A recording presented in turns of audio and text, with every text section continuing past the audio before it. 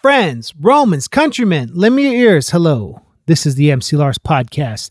It is June 8th, 2020. This is episode 93, part 2 of my two-part series on the Rondo Brothers. This week I talked to Brandon, and Brandon and Jim are very different, and you'll see through their, just basically how they answered the questions.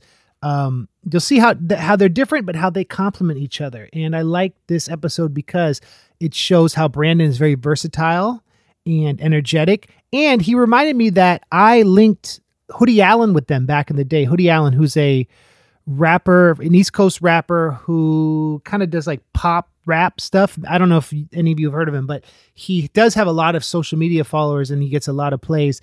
And it kind of all started with an introduction I made between the Rondo Brothers and him. So I found the old email where Hoodie Allen, where a friend of ours, actually, wait, what? Charlie was like, hey, you should see, can you link my friend Hoodie Allen with like a producer in the Bay Area? And so I linked them. The rest was history. So that was cool. I didn't realize, I hadn't put it together what had happened with that story. But that's what the music industry is about. Helping people, connecting people, keeping it moving. And the Rondo Brothers definitely pay it forward. I want to shout out the Patreon Larshins for keeping this industry alive, the MC Lars content industry. Shout out to the old ones, Maverick, Joe, and Jaron. And shout out to the new ones, Ryan, Aaron, and Browse Cello. Thank you for signing up. If you sign up for the MC Lars Patreon, not only do you get 2 new songs a month, you get, if you donate at the $10 a song level, you get an exclusive pin pack, art, and of course, you get access to the entire MC Lars discography, some of which is not on Bandcamp, like rare, old stuff. I am doing the Marvel Cinematic Universe, of course, and I'm doing my Spider-Man song this week. And then what next? Oh yeah, Doctor Strange. So, and I'm coming to the end of my MCU catalog. So there's a few different series of songs I'm going to do. I think I'm going to do my Lars Wars album, which is something that I've been wanting to do for a while, which is a song about every movie in the Star Wars canon, including the Christmas episode, the holiday episode, including The Mandalorian, including the Clone Wars. It's going to be a big project. So I think that's going to be the next one, Lars Wars, which is like the MCU thing was like a double album where you get a song, 2 songs a month, and these albums aren't available elsewhere. So you want to sign up for that flavor. I think we're all ready for some good news. It was positive to see peaceful protests happening. I did a post about the Black Lives Matter movement on my Facebook. So check that out. I don't want to keep talking about it, but I'm happy to engage in dialogue if anyone wants to jump on social media and ask me questions about how we can be allies for people of color and for people of color who are fans listening, how I can help educate my fans to fight racism. I think that's pretty like non-controversial and humanist to make that point. I want to introduce the section of the show. We do this every week now where when our son Atlas was born, who he's now over a month, he weighs about 10 pounds. He's doing great. He had a rough night last night, so I was up with him most of the night. And then shout out to my awesome mother-in-law, Barbara, who comes in the morning and helps out so I can get a few hours sleep in the morning. But anyway, when Atlas was born, I posted the Google Voice number so y'all can leave messages. This is a message from Daria, who is a friend and fan I've known for years, who has a really great Letterboxd account. She watches all sorts of movies. She's a cinephile. She's a pop culture expert, and she left this really sweet message for our son. So this is a section called Letters to Atlas. Here we go. Is he sleeping? Is he pooping? Just checking in. How's a little boy doing? These are some messages that you left. Wishing our little baby boy the best. Now it's time for Letters to Atlas. Please leave a message after the tone. Hey, Lars and friends. This is Daria calling. I saw a post saying to leave a little message for Atlas when he gets older, and I've been getting so emotional seeing all these posts because, you know, if I could say anything to Atlas when he gets older is, you know, your dad helped me grow up in a lot of ways. I've known him for about 10 years now, from when I was 12 years old on to me being an adult now. And now that I have, you know, my own life, my own home, my own family, I look back and think that having your dad around me growing up really helped me shape me into a person I am today. You know, I didn't have many role models to look up to or people to lead me in the direction that I needed, and I just can't imagine the person I would be today without your father being there to give me so many opportunities and words of wisdom and just the direction I really needed in life at the time that I really didn't have anybody. So you should be really lucky that you have such an amazing person around your life. And with him being your father, you kind of get all of us as family too. When you get older, if you ever need someone to talk to about any weird, obscure, weird film stuff, you know, I'm always here, Atlas. And I just want you to know that you really do have people that love you and care about you. And I'm one of them. Your dad's one of the greatest people, and he's given me a lot in my life. And I couldn't be more thankful for everything. And I hope you come to know that as well. I'm jumbling all over myself. I just got off work, but I just want to let you know that I love you. I love your dad. I love your mom. And I'm sending all the love here from Illinois to you guys. Bye. Thank you, Daria. That's so sweet. That means a lot. And thank you for taking the time to call in. Okay, what else? I have an album I made about Bible songs that's coming out in a few weeks. 10 songs about like my favorite books and stories from the Bible. It's not religious. It's more kind of looking at the Bible as a literary text. So check that out. That's coming out in a few weeks. The Patreon supporters are going to get it before everyone else. And Revenge of the Nerds 2, featuring Frontalot, Mega Ran, Sky Blue, Lexa Lexicon Artist, former Fat Boys, Beefy, Whitey Cracker, Mega Ran. Did I mention him? Yes, I did. Who am I forgetting? Schaefer the Dark Lord. Anyway, there's a lot of rappers on this jam, and the song is on Spotify. It's on Bandcamp. Revenge of the Nerds Part 2. It's our COVID-19 collab, internet collab. But speaking of collabs, let's get into it. This is my interview with Brandon from the Rondo Brothers right here on the MC Lars podcast. Yeah.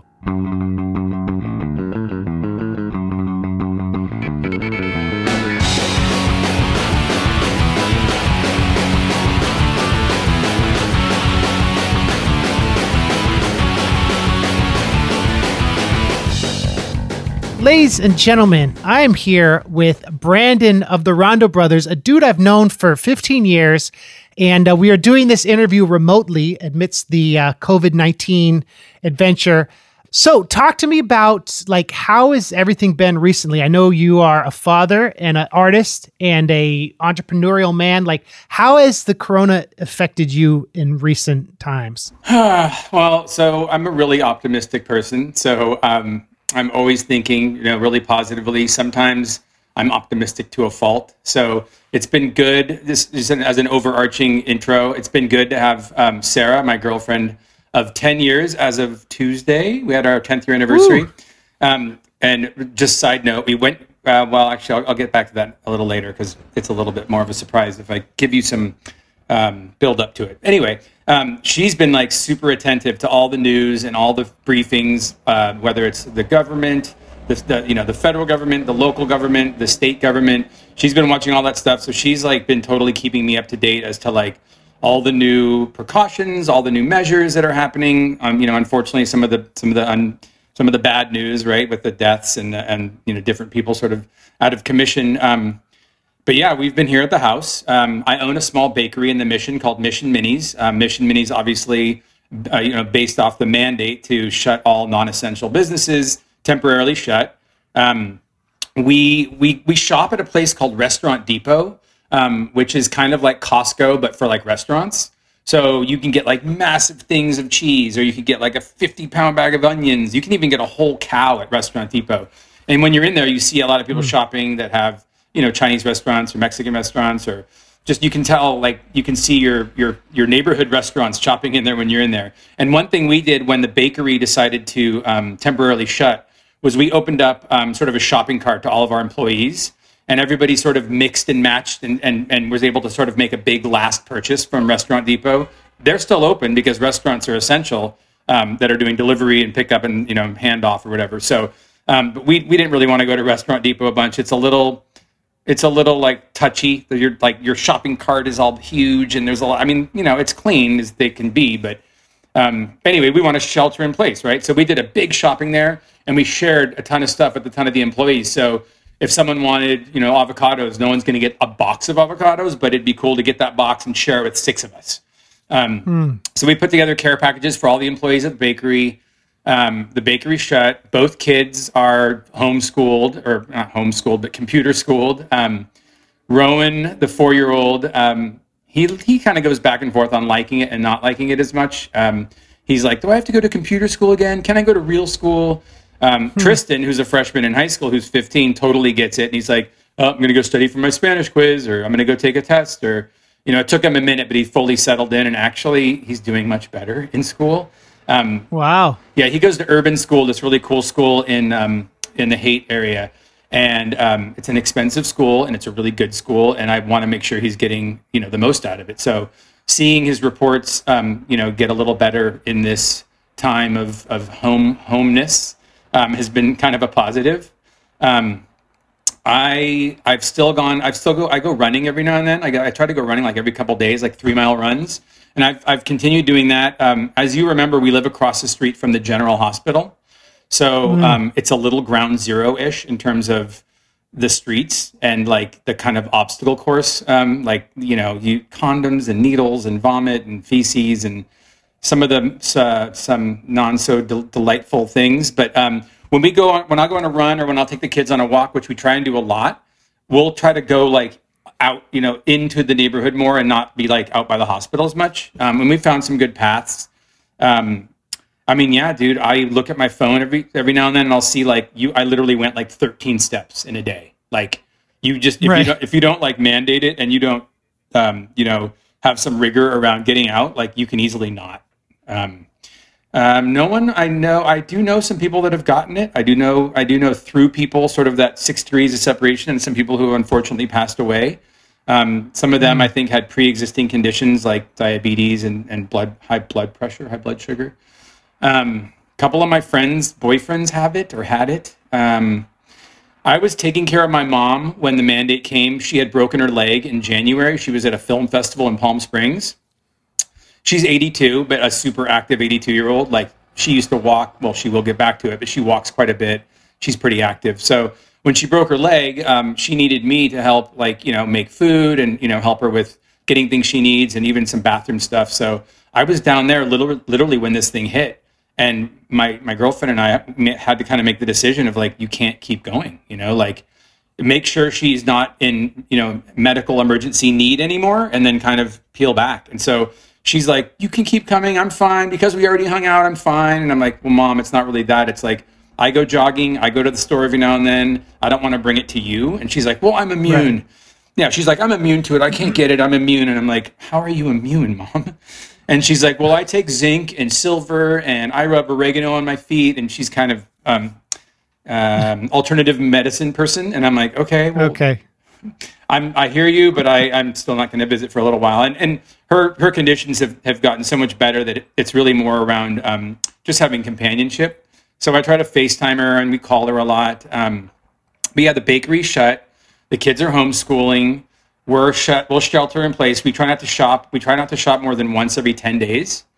And then my day job, I work at Rodan & Fields, like a high-end skincare company on an e-commerce, platform. So that went in sort of a phased, a phased effort in terms of what happened. At first, it was like, okay, whoever wants to work at home can. And then they're like, okay, now everybody has to work at home. And then they're like, okay, now the building is straight up locked, So we watched those memos come. And our business is not hit as bad as, say, like, a restaurant, or, God, what are the ones really getting hit hard? A masseuse or a hair salon, or, places where you're really around people. My boxing class isn't happening, my gym. So Rodan & Fields wasn't hit as hard. There has definitely been a little dip, but if you think about it, our marketing channel is direct selling. Think about sort of like Avon or Tupperware or Mary Kay. So it's a side gig. So people are able to now pick up a side gig and sell skincare products to their friends and their cohorts without having to go see them in person. So in a way, it could thrive, or it could survive during this. I've been like more busy than I was when I was in the office every day. But yeah, we have our commercial calendar, new products coming out, trying to make the website better, make the conversion to easier to check out and to buy things. We just put in a guest checkout experience where we didn't have one before. I'm sure you're all familiar with guest checkout, but right. We're sort of a little bit young in the UX life cycle. So that's what I do. I'm the manager of the UX team. I'm there to sort of bring us into the modern day, if you will. Did you grow up in the Bay Area? I can't remember. Yeah. Where are you from originally? Born and raised in Mountain View. I was born at El Camino Hospital, not too far from your world in terms of, Monterey, if that's where you were born. I can't remember. I grew up down there. Yeah, so I was born and raised in Mountain View. I went to Los Altos High. We used to take the train all the time up to the city to skate. One really cool sort of music historical data point in my life was coming up to see AC/DC in like 1984 with all my friends. I think we were 15. We skateboarded to the train station. We took Caltrain up. And we went, I don't know how our parents let us do this. We had tickets to go see AC/DC. I think it was at the Cow Palace. And we had our skateboards and we hid our skateboards like in the bushes. And, they went to the concert, super killer concert. Afterward, got our skateboards, got on the train, went home, like way before the internet, way before cell phones. And it's like weird to think back, like, how did we coordinate everything? Like, how did we know where to meet each other? You're just like, meet me under the tree at 7 p.m. or, grew up in the Bay Area, hung in the city a lot, went to Los Altos High, and then went to college in Chico, which is a little town a couple of hours above Sacramento. If you think about it, it's kind of like Chico, Davis, and Sacramento are kind of a little trifecta of colleges up north that aren't too far from each other. Chico has a big reputation of being a party school, which it was, as many colleges are. But Chico was good. I was a Japanese major, which I didn't know that. Yeah, I haven't really tapped that skill set all that much. I will say Rodan and Fields just announced that we're going to be going into Japan as another country we're sort of turning on. And so I helped design a lot of the screens for Japan. Obviously, I had to get them localized, but I got to work with the Japan team, and I got to use my 10 words that I still remember from learning Japanese. That's tight. Yeah, and then halfway through college, 3/4 of the way through college, I was like, you're definitely going to be a rock star. So you can leave this town and go pursue your real dream of becoming Led Zeppelin and taking over the world from the stage.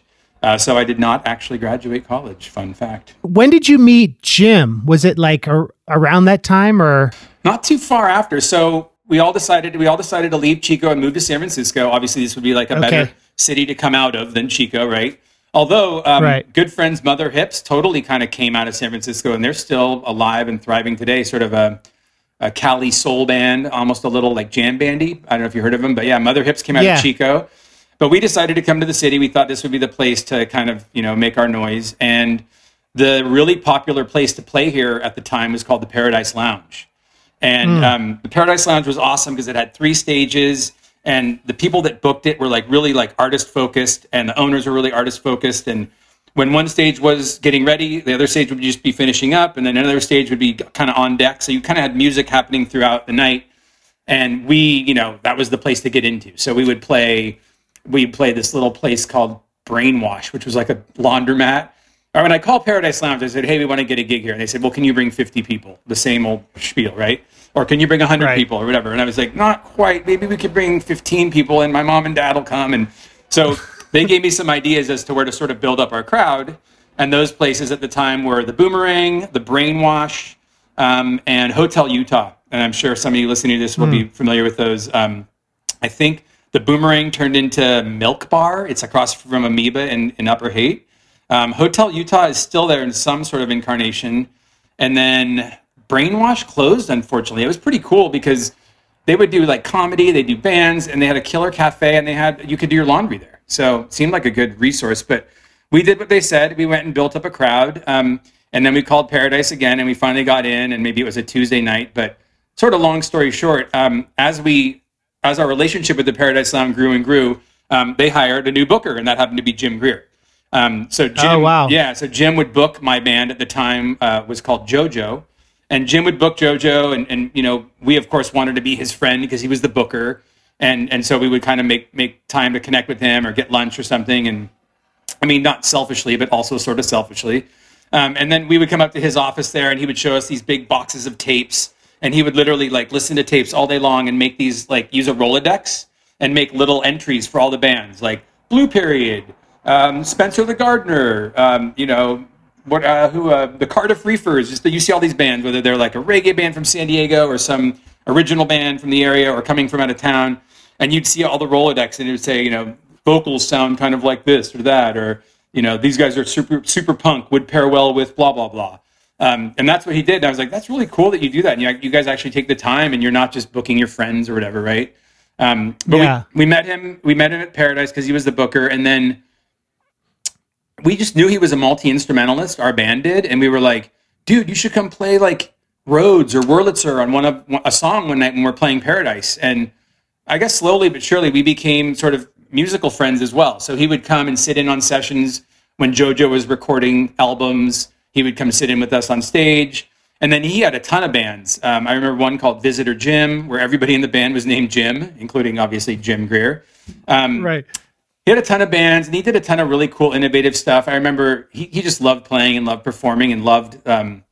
He's like a genuine, true lover of music and musicians. I think, and I'm guilty of sort of being in the music scene for some other things like girls and beer and whatever. I like music too, but like Jim is really like very genuine person.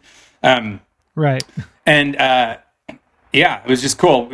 His bands were fun. So I remember once he just wanted to keep playing, and he started a label called Fortune Records, and he signed some local bands. I think at the time he signed Gun and Doll Show. They were really popular.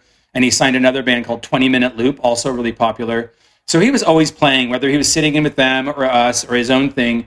But one night he wanted to do a gig, and no one could play with him that night. So he literally set up like cardboard cutouts of people, and was like, here's my band. Like, there's that guy and there's that guy. And like, right. It was a really novel idea. And actually looking at it now, it's kind of like, a lot of people are doing sort of virtual things, right? And Jim was sort of a pioneer in that whole kind of, if my band can't be here, then you'll be there represented by some other, visual asset, if you will.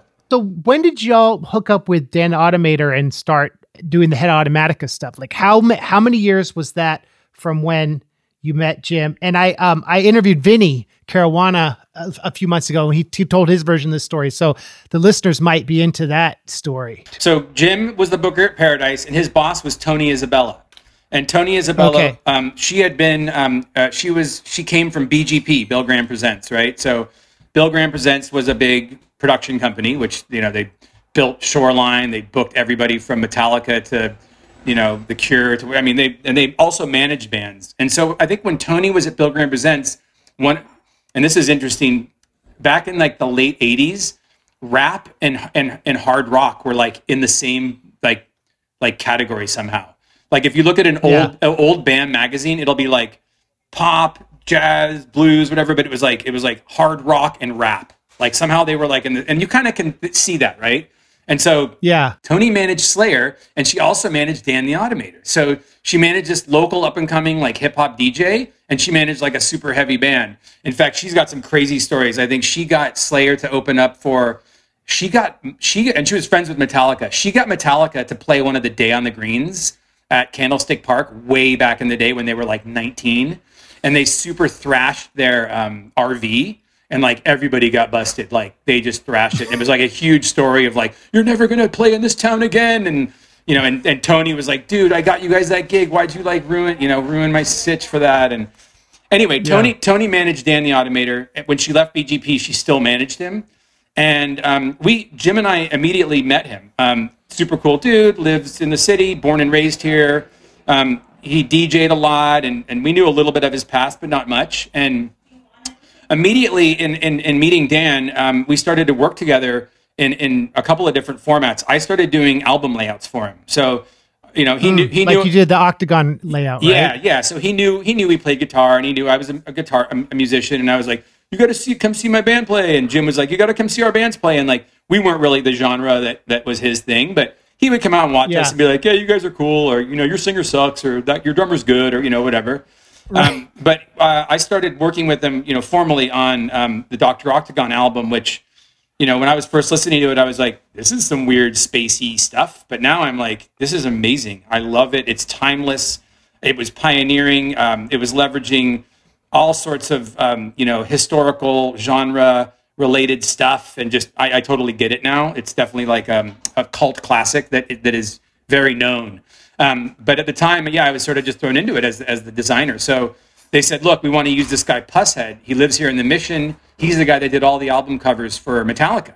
He did like Ride the Lightning and Ride the Lightning and Kill 'Em All and all that stuff. But I think more importantly, it was his illustrations, right? I think somewhere in there. So he drew this awesome cover to the album, which was this like medical skull, a skeleton like in a medical setting with like blood on his apron or whatever. And I remember literally like going to Pushead's house and picking up the real art.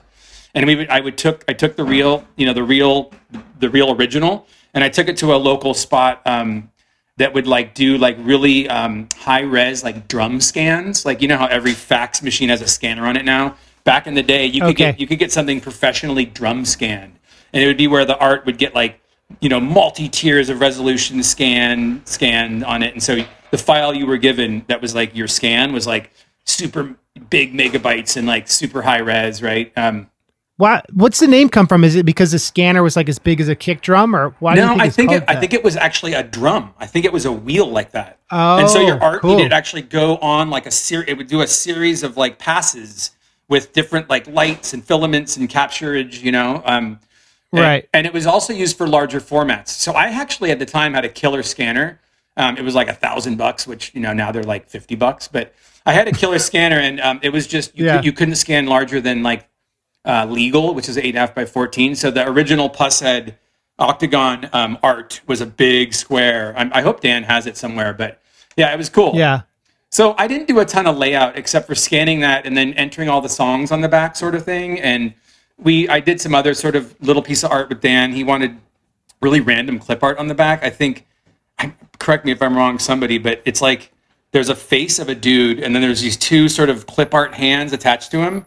And I think the dude is like maybe Chris Elliott's dad or some super obscure celebrity. And he's on the back of the album. And then I think and then the album got signed by Mike Simpson, who worked with DreamWorks. And Mike Simpson was really famous back then for having worked with Beck and doing the Loser song. So kind of in that trip, what did we call it? The Dust Brothers? Was he part of that group? Yeah, he was a Dust Brother. So it was Mike Simpson and what's the other dude's name? John King. And I think, and I think Mike Simpson went on to do a ton of huge stuff. He even did like Bop with Hanson. And he did a lot of stuff. I think he did stuff with Smashing Pumpkins. But he did a lot. Beastie Boys, right? Didn't they work on sure. And Paul's Boutique, I think. That for sure, that sounds familiar. And John King, the other dude, I know he definitely worked on that Steal Your Sunshine song with Len. And I love that song. Huge song. Yeah, I love that song because I think it has a Scarlet Begonias sample from Grateful Dead in it. I think that whole that whole sample is a Grateful Dead sample. And it's like, you rarely hear a Dead song get sampled and used in a way that isn't just like jam bandy sounding. Right. But I remember when Mike Simpson signed Dan, we had to change the back art because they either added some more songs or we couldn't clear that dude's picture. So then, so the DreamWorks release has the Pushead on the front of the CD, and on the back, it's a picture of the band. And they decided to take their picture with like a local homeless dude who like hung around Paradise Lounge a lot, who they sort of knew and they would like buy sandwiches for and stuff. I forgot his name now, but he was really cool, and he'd like watch your car for you, and he was just a nice guy. And, but he's in the picture with Dan, and I think Kid Koala, who's like a legendary scratcher, and I think Cool Keith.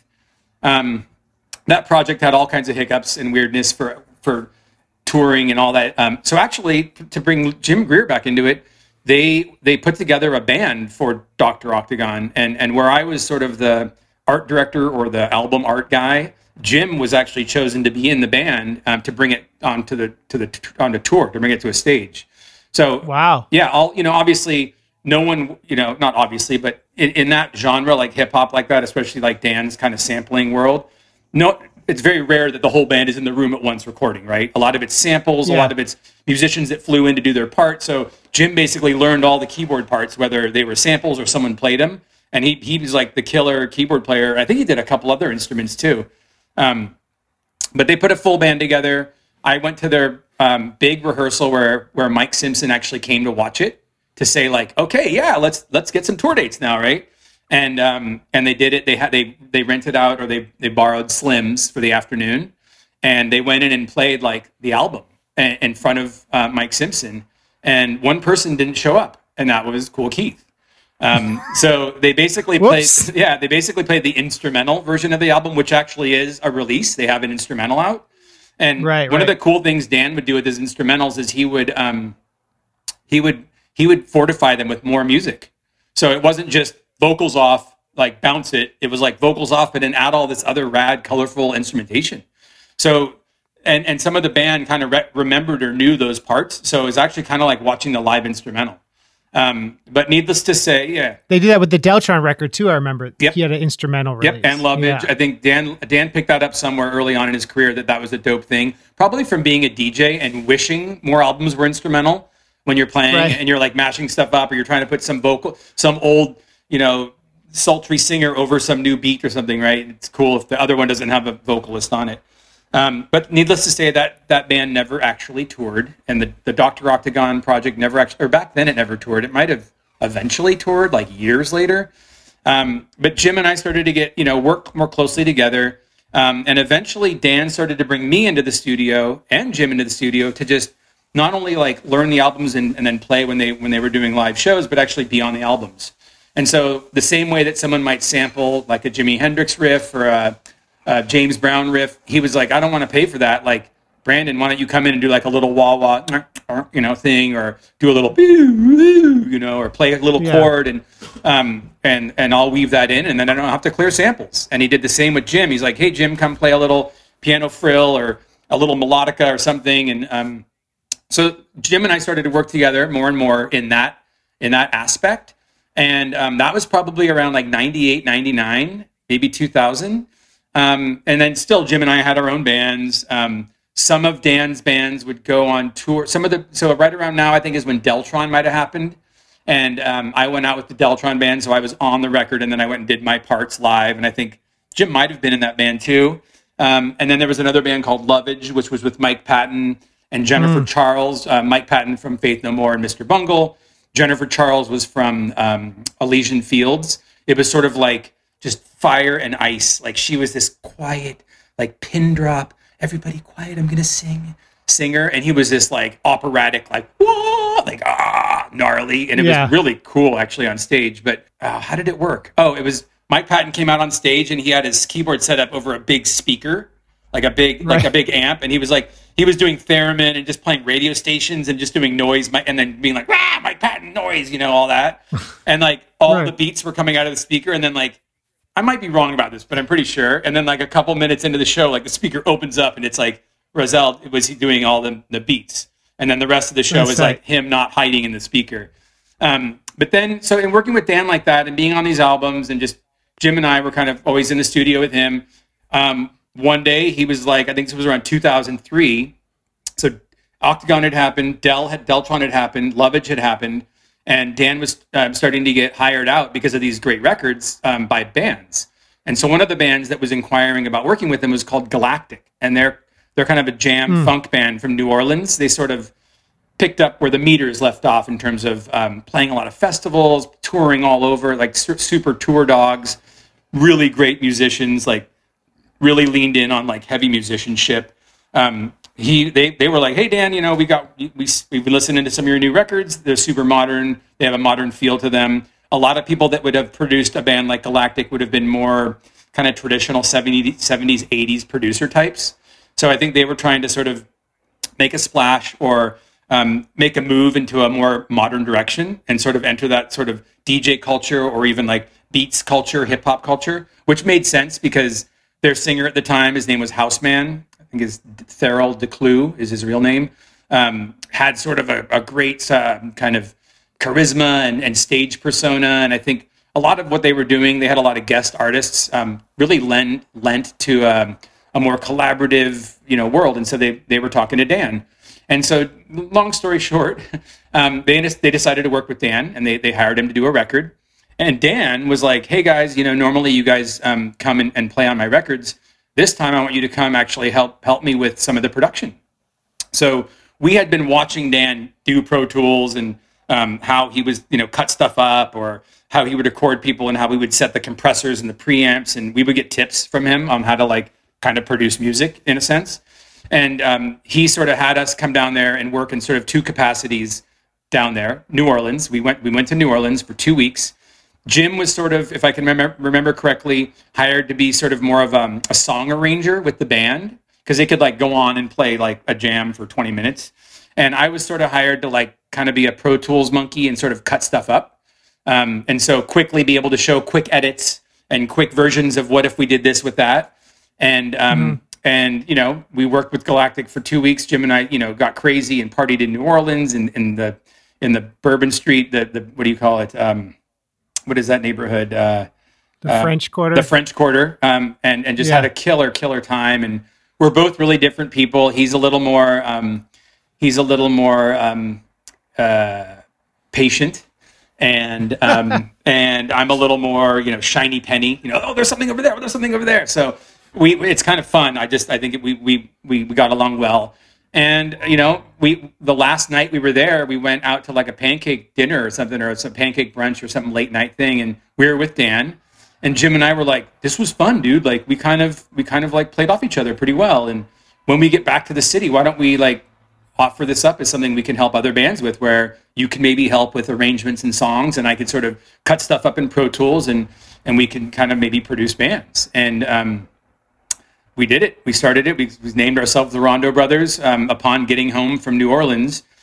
We still stayed pretty connected with Dan. In fact, Handsome Boy Modeling School, which was a project that happened after Dell and Lovage and Octagon, was one where Dan let Rondo Brothers open. Like, so we were both a production group, but we also had we made our own songs and stuff like that. So, and I think one of the biggest first wins we had as a team, Jim and myself, was working on a series of football commercials for Foot Cone and Belding.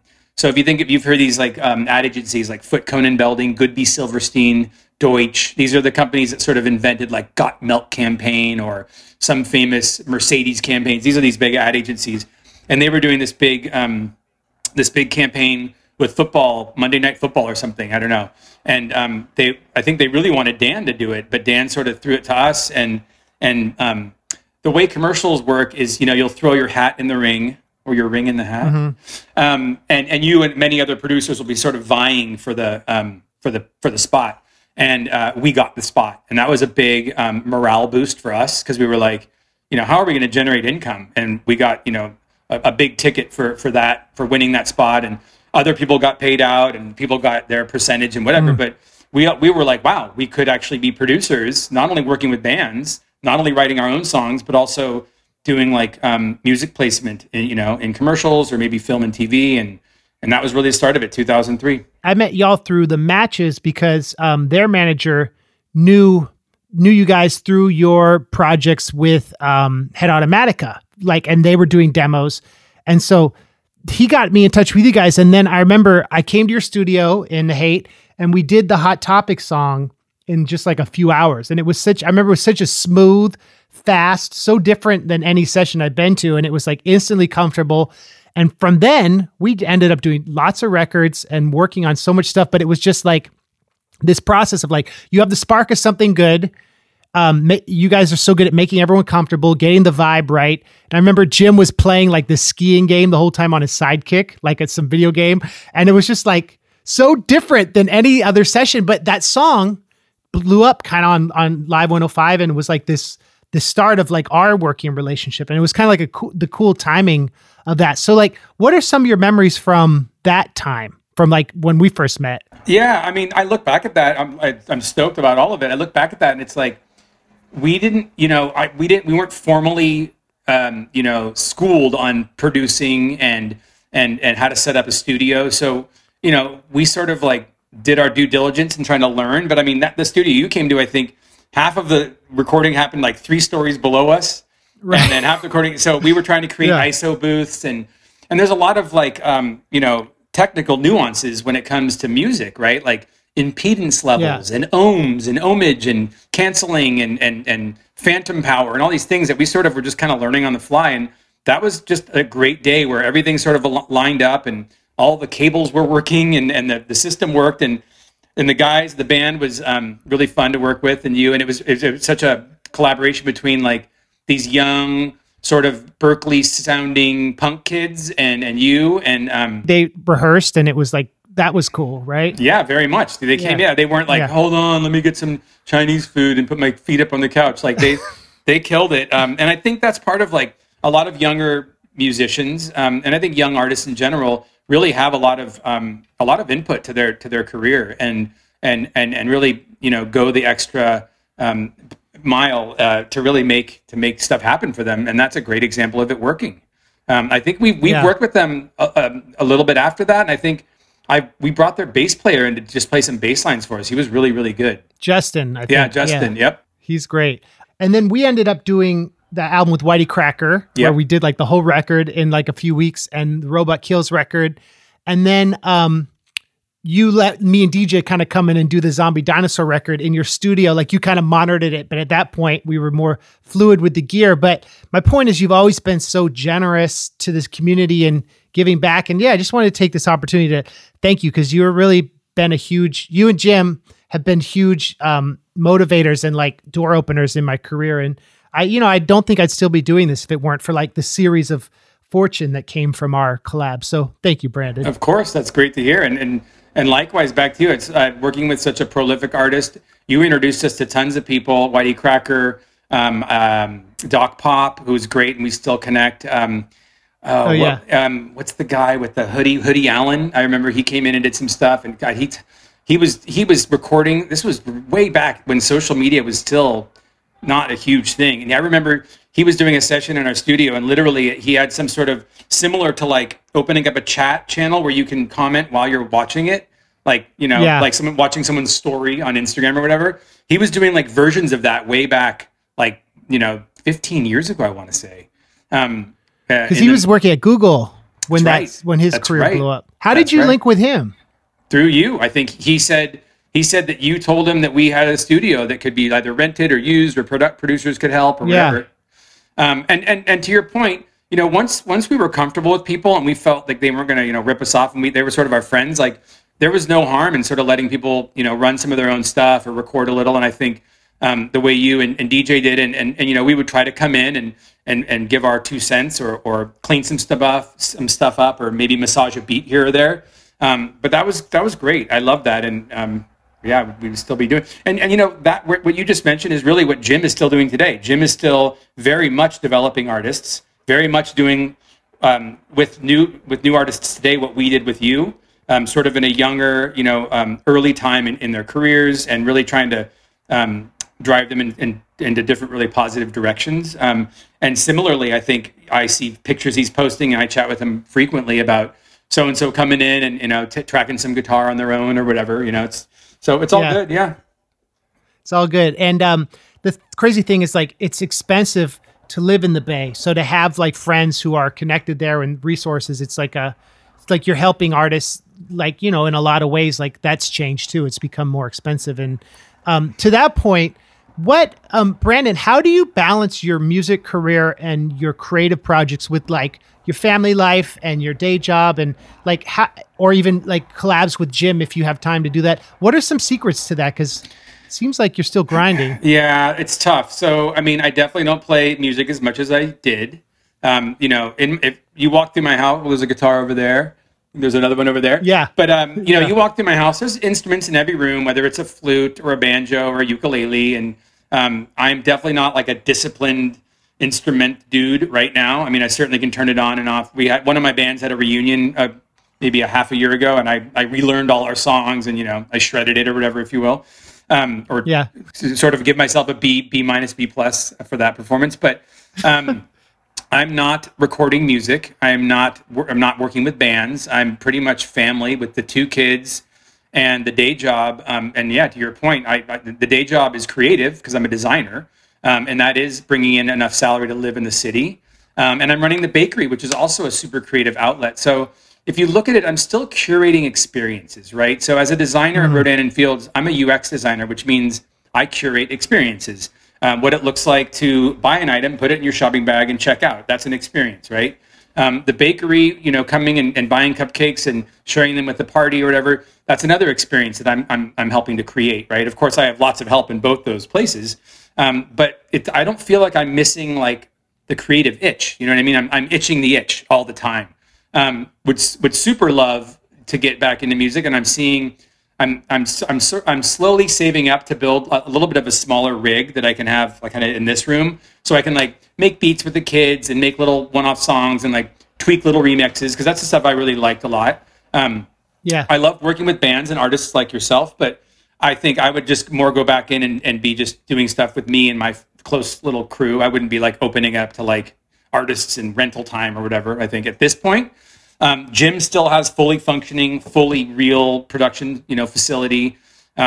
We get together every now and then and like we'll DJ together, or we'll go and play a couple songs on a stage because there's someone needed to fill 15 minutes or something, but super informal. Like, hey, what are you going to wear? I don't know, fluorescent stuff. Okay, I'll see you in 10 minutes, And what are you going to bring? Jimmy's like, I don't know, a chaos pad. What are you going to bring? I'm like, I don't know, a ukulele. Like, so, and I kind of love that. And actually, if that could happen more, I'd really be happy. But it's really, the day job, the bakery, and the kids. And music is not an afterthought, but it's definitely not where it was before. And I remember to that point, like talking about design and user experience, I remember sessions with you, the screen would always look like kind of like a pointillist painting with how you cut up the sessions. It'd always be really colorful and really like Legos. Whereas Jim would be just like, he'd be all about get it in one take. You would be like, what's cool about this? How do we do this? And like your arrangement and the way you'd lock in with Pro Tools taught me a lot, because it's like a good session has both of that. It has good takes, but organized in a way that's like designing UX for a site, or like making cupcakes. It's the visual aesthetic, and it was always interesting seeing your talent. That's very true. Similar. And Jim, we had little battles about that. He's like, dude, why are you doing that? I'm like, it just looks better when it's all justified left. He's like, where does it matter where it's justified? That's the shaker part. We can put it anywhere, And yeah, you're right. With the cupcakes, I remember, I was trying to figure out what I wanted to do in the culinary world, and it was the visual appeal of the mini cupcakes all lining up that was really attractive, versus just making like awesome beef jerky or cookies or something else. But yeah, I'm very happy. I love the family. I love my friends. I love the world. It's great chatting with you. I appreciate it, Brandon, and I appreciate how we've kept in touch. And I want to let's end with a Rondo. Is there a track, like one of your favorite tracks, or maybe something that comes to mind we'll put here at the end? Yeah, I do like the Hey Stewardess song on, because we didn't really touch on Head Automatica, but Daryl from Head Automatica, while we were in that band, both Jim and I, got Daryl to sing on a Hawaiian album we were putting together called No Time Left on Earth. And we got him to collaborate with this girl, Samantha Stolenwork.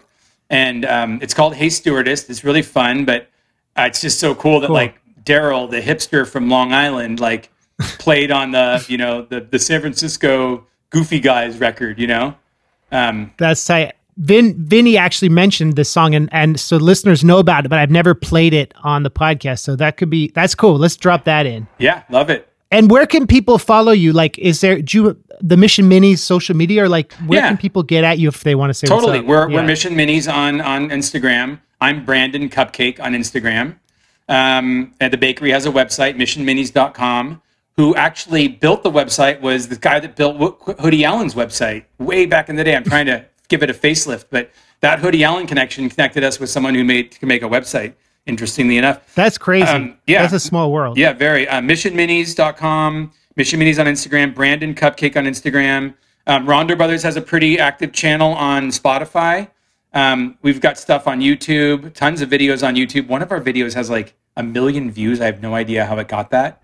If maybe some bot gave it, or we got big in China or Japan someday and we didn't know. But yeah, I'm definitely around. Those are good channels. Jim's all over the place. Rondo Brothers still has a website, rondobrothers.com. We have some remixes up there. Something we did with Lily Allen, some other stuff. It's still pretty relevant. But yeah. Lots of content, lots of flavor, both visual and gustatory. And Brandon, I appreciate you making time to talk, man. And yeah, thank you. It's good to see you. It's good to catch up. Likewise. Let's do this again sometime. That sounds tight. Cool. All right, here we go. This is Hey Stewardess by the Rondo Brothers. Peace.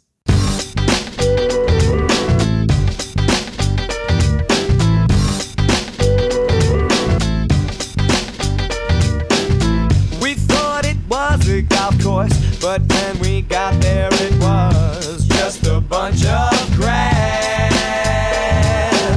And I had one new cigarette.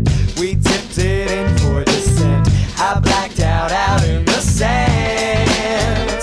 'Cause you left a hole that only a photo can close. When there's a picture not even worth the word, because I want to take it now.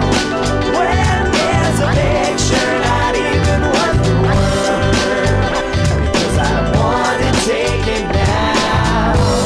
'Cause things ain't the same here without you around. We thought it was the jungle, but when we got there it was only half of the plans.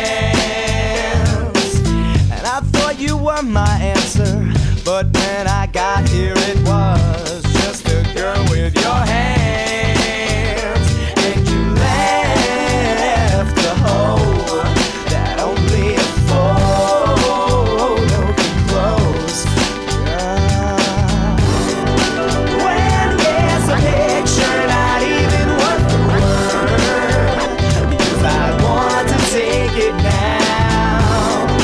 When there's a picture not even worth the word, because I want to take it now. 'Cause things ain't the same here without you around. 'Cause things ain't the same here without you around.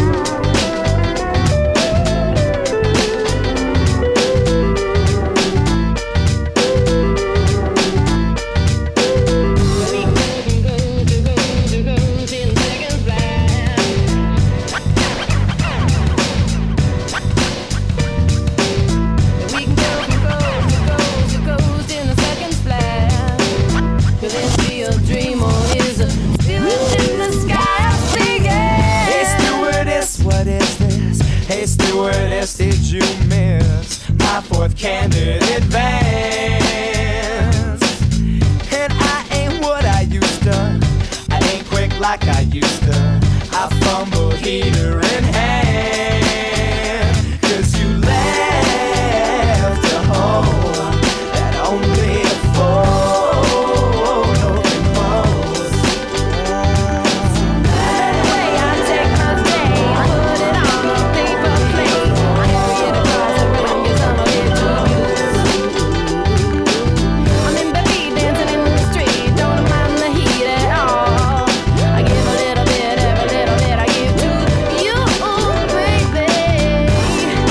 When there's a picture not even worth the word, because I want to take it now.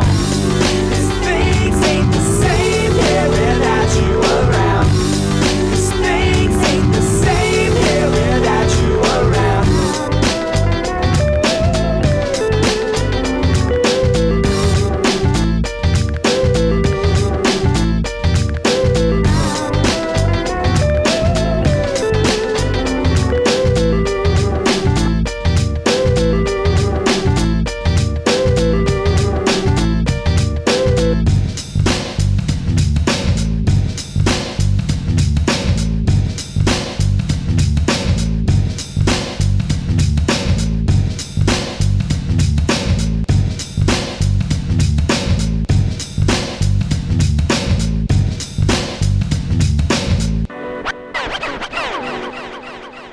That was the Rondo Brothers featuring Daryl Palumbo from Glassjaw. That song was called Hey Stewardess. Next week, we got Akira the Don. Now, this is a dude who I've known about for years. He was my first interview I ever did was on his internet show when Radio Pet Fencing came out in the UK. He opened for Weird Science MC Chris and myself in 2011 on our UK tour when I was about to drop Lars Attacks. And Akira the Don is a straight up gangster who created this genre called Meaning Wave, and it's a really cool interview. So check that out. Thank you to both of the Rondo Brothers, and thank you to all of you for keeping it going and for your love and support. Stay safe. Black Lives Matter, of course, and we are all in this together. One species, baby. That's what's up. Thanks for listening. See you next week. Have a good week. Bye. Oh, happy summer. Chill.